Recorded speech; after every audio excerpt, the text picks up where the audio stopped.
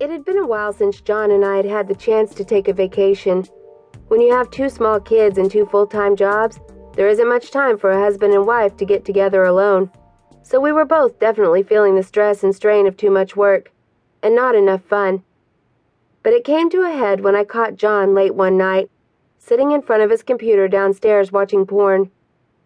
I had just been upstairs fighting with the kids to get them settled down for the night, and needless to say, I wasn't happy. "What the hell, John?" He jumped and slammed his laptop closed, surprised to see me behind him so suddenly and so obviously angry.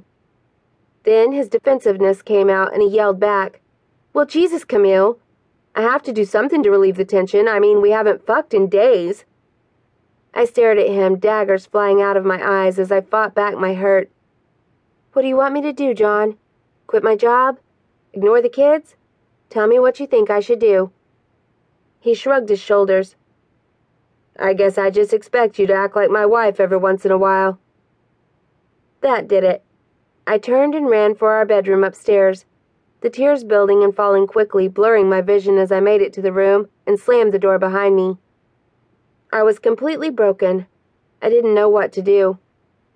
I felt like I was trying to hold up so many ends at once and still everything was slipping out of my control.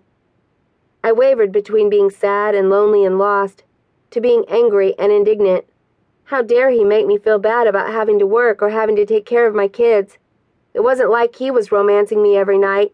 In fact, he was usually snoring by the time I could make it into the room most nights. So what the hell was he talking about?